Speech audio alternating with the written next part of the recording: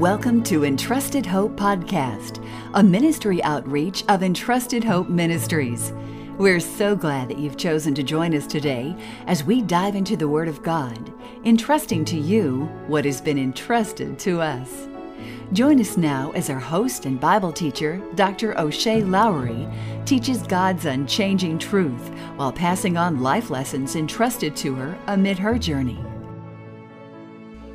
Hey, this is Shay, and today I want to bring to you a brief devotion entitled A New Appointed Journey.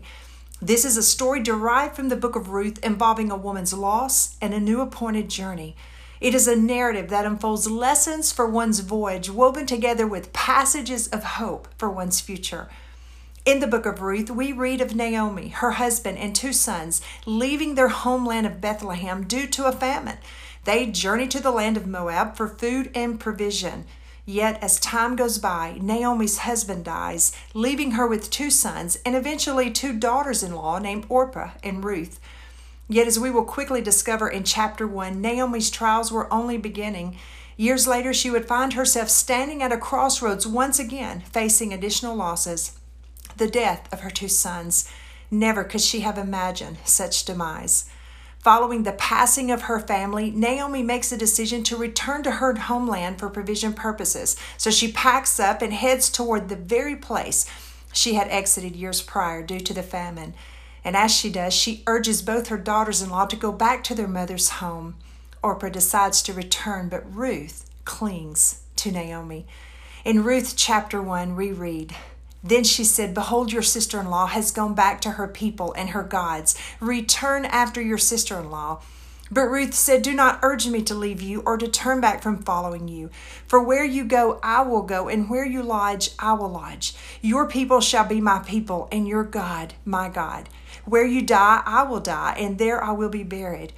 Thus may the Lord do to me and worse, if anything but death parts you and me.' When she saw that she was determined to go with her, she said no more to her. So they both went until they came to Bethlehem."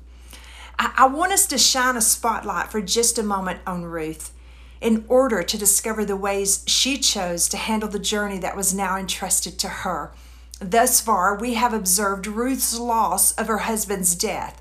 We have observed Ruth's dedication to her mother-in-law to leave the security of all she had ever known in order to follow Naomi back to her homeland. We have observed Ruth's decision to follow God and to worship Him. Yet now we are going to see Ruth's determination to make the best of what she had been through and of the new journey entrusted to her. In moving forward, we now come to the scene where Naomi and Ruth are living in Bethlehem. Boaz, a kinsman to Naomi's husband, is also residing in Bethlehem. Well, he was a man of great wealth and owned many fields of grain. Both Naomi and Ruth had to eat, so Ruth, determined to make a living for them both, makes a request from Naomi. In Ruth chapter 2, we read, "And Ruth the Moabitess said to Naomi, 'Please let me go to the field and glean among the ears of grain after one in whose sight I may find favor.' And she said to her, 'Go, my daughter.' So she departed and went and gleaned in the field after the reapers. And she happened to come upon the portion of the field belonging to Boaz."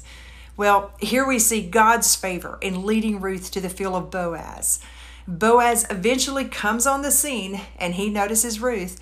He then inquires to those around him, asking, "Who is she and where does she come from?"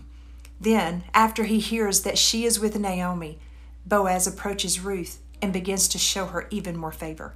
In Ruth chapter 2, we read, "Then Boaz said to Ruth, 'Listen carefully, my daughter. Do not go and glean in another field. Furthermore, do not go on from this one, but stay here with my maids. Let your eyes be upon the field which they reap, and go after them. Indeed, I have commanded the servants not to touch you. When you are thirsty, go to the water jars and drink from what the servants draw.' Then she fell on her face, bowing to the ground, and said to him, 'Why have I found favor in your sight, that you should take notice of me, since I am a foreigner?' Boaz replied to her, 'All that you have done for your mother-in-law after the death of your husband has been fully reported to me, and how you left your father and your mother and the land of your birth, and came to a people that you did not previously know.'" Ruth stayed in the field, and Boaz fed both she and her mother-in-law. In Psalm 32:8 it states, I will instruct you and teach you in the way which you should go, and I will counsel you with my eye upon you. You see, the Lord had guided Ruth with his eye upon her, shown favor to her, and was now providing for both she and her mother-in-law. But God was not finished with Ruth's life. At the close of the story, through God's leading, Boaz redeems Ruth by marrying her, and later both are blessed with a baby boy named Obed. The book of Ruth ends with this verse, and to Obed was born Jesse, and to Jesse David. Thus began the line of David to which our Savior came from. Ruth was used in the very lineage of our Savior. You see, on the other side of her tragedy awaited a new future filled with hope and more blessings than she could have ever imagined.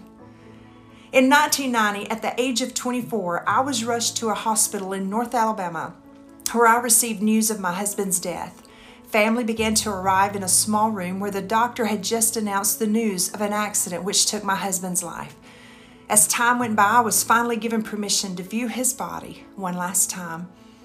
After spending a period with my husband, I walked into a bathroom, looked into the mirror, and said out loud, Lord, what am I going to do? I was a stay-at-home mom with no college education, and the next move would be one with great uncertainty, to say the least. Yet little did I know at that precise moment that God would take all that I had been through then and was going to go through later and work it all together for good. Years later, I found myself sitting at a restaurant in Dallas, Texas, discussing a class I had been asked to teach for single moms at First Dallas on the very anniversary of my husband's death. Never could I have imagined that God would take a tragedy and turn it into a ministry, one that would later be called Strong and Courageous. You see, at the age of 24, I could not see beyond my crisis, nor could I fathom how I would get through such a time. However, God knew what He was going to do both in the crisis and through it. He was faithful then, and He is faithful now. You see, while we only see the pain, He sees the purpose. And because of Jesus Christ, there will always be hope, even amid our crisis. God is writing your story. He is weaving together a thread of days filled with purpose, His promises, and His many blessings. May we too be like Ruth in our dedication to others and our decision to follow God no matter where He leads, and in our determination to make the best of what has been entrusted to us through Christ, while depending on His grace and mercy to carry us through. Ruth never imagined that one day people would be reading her story. But if she could speak to us today, I believe we would hear her say the words, "Now I understand." Remember, while we only see what is in front of us, God sees what is beyond us, and He promises to work all things together for good for those who love Him.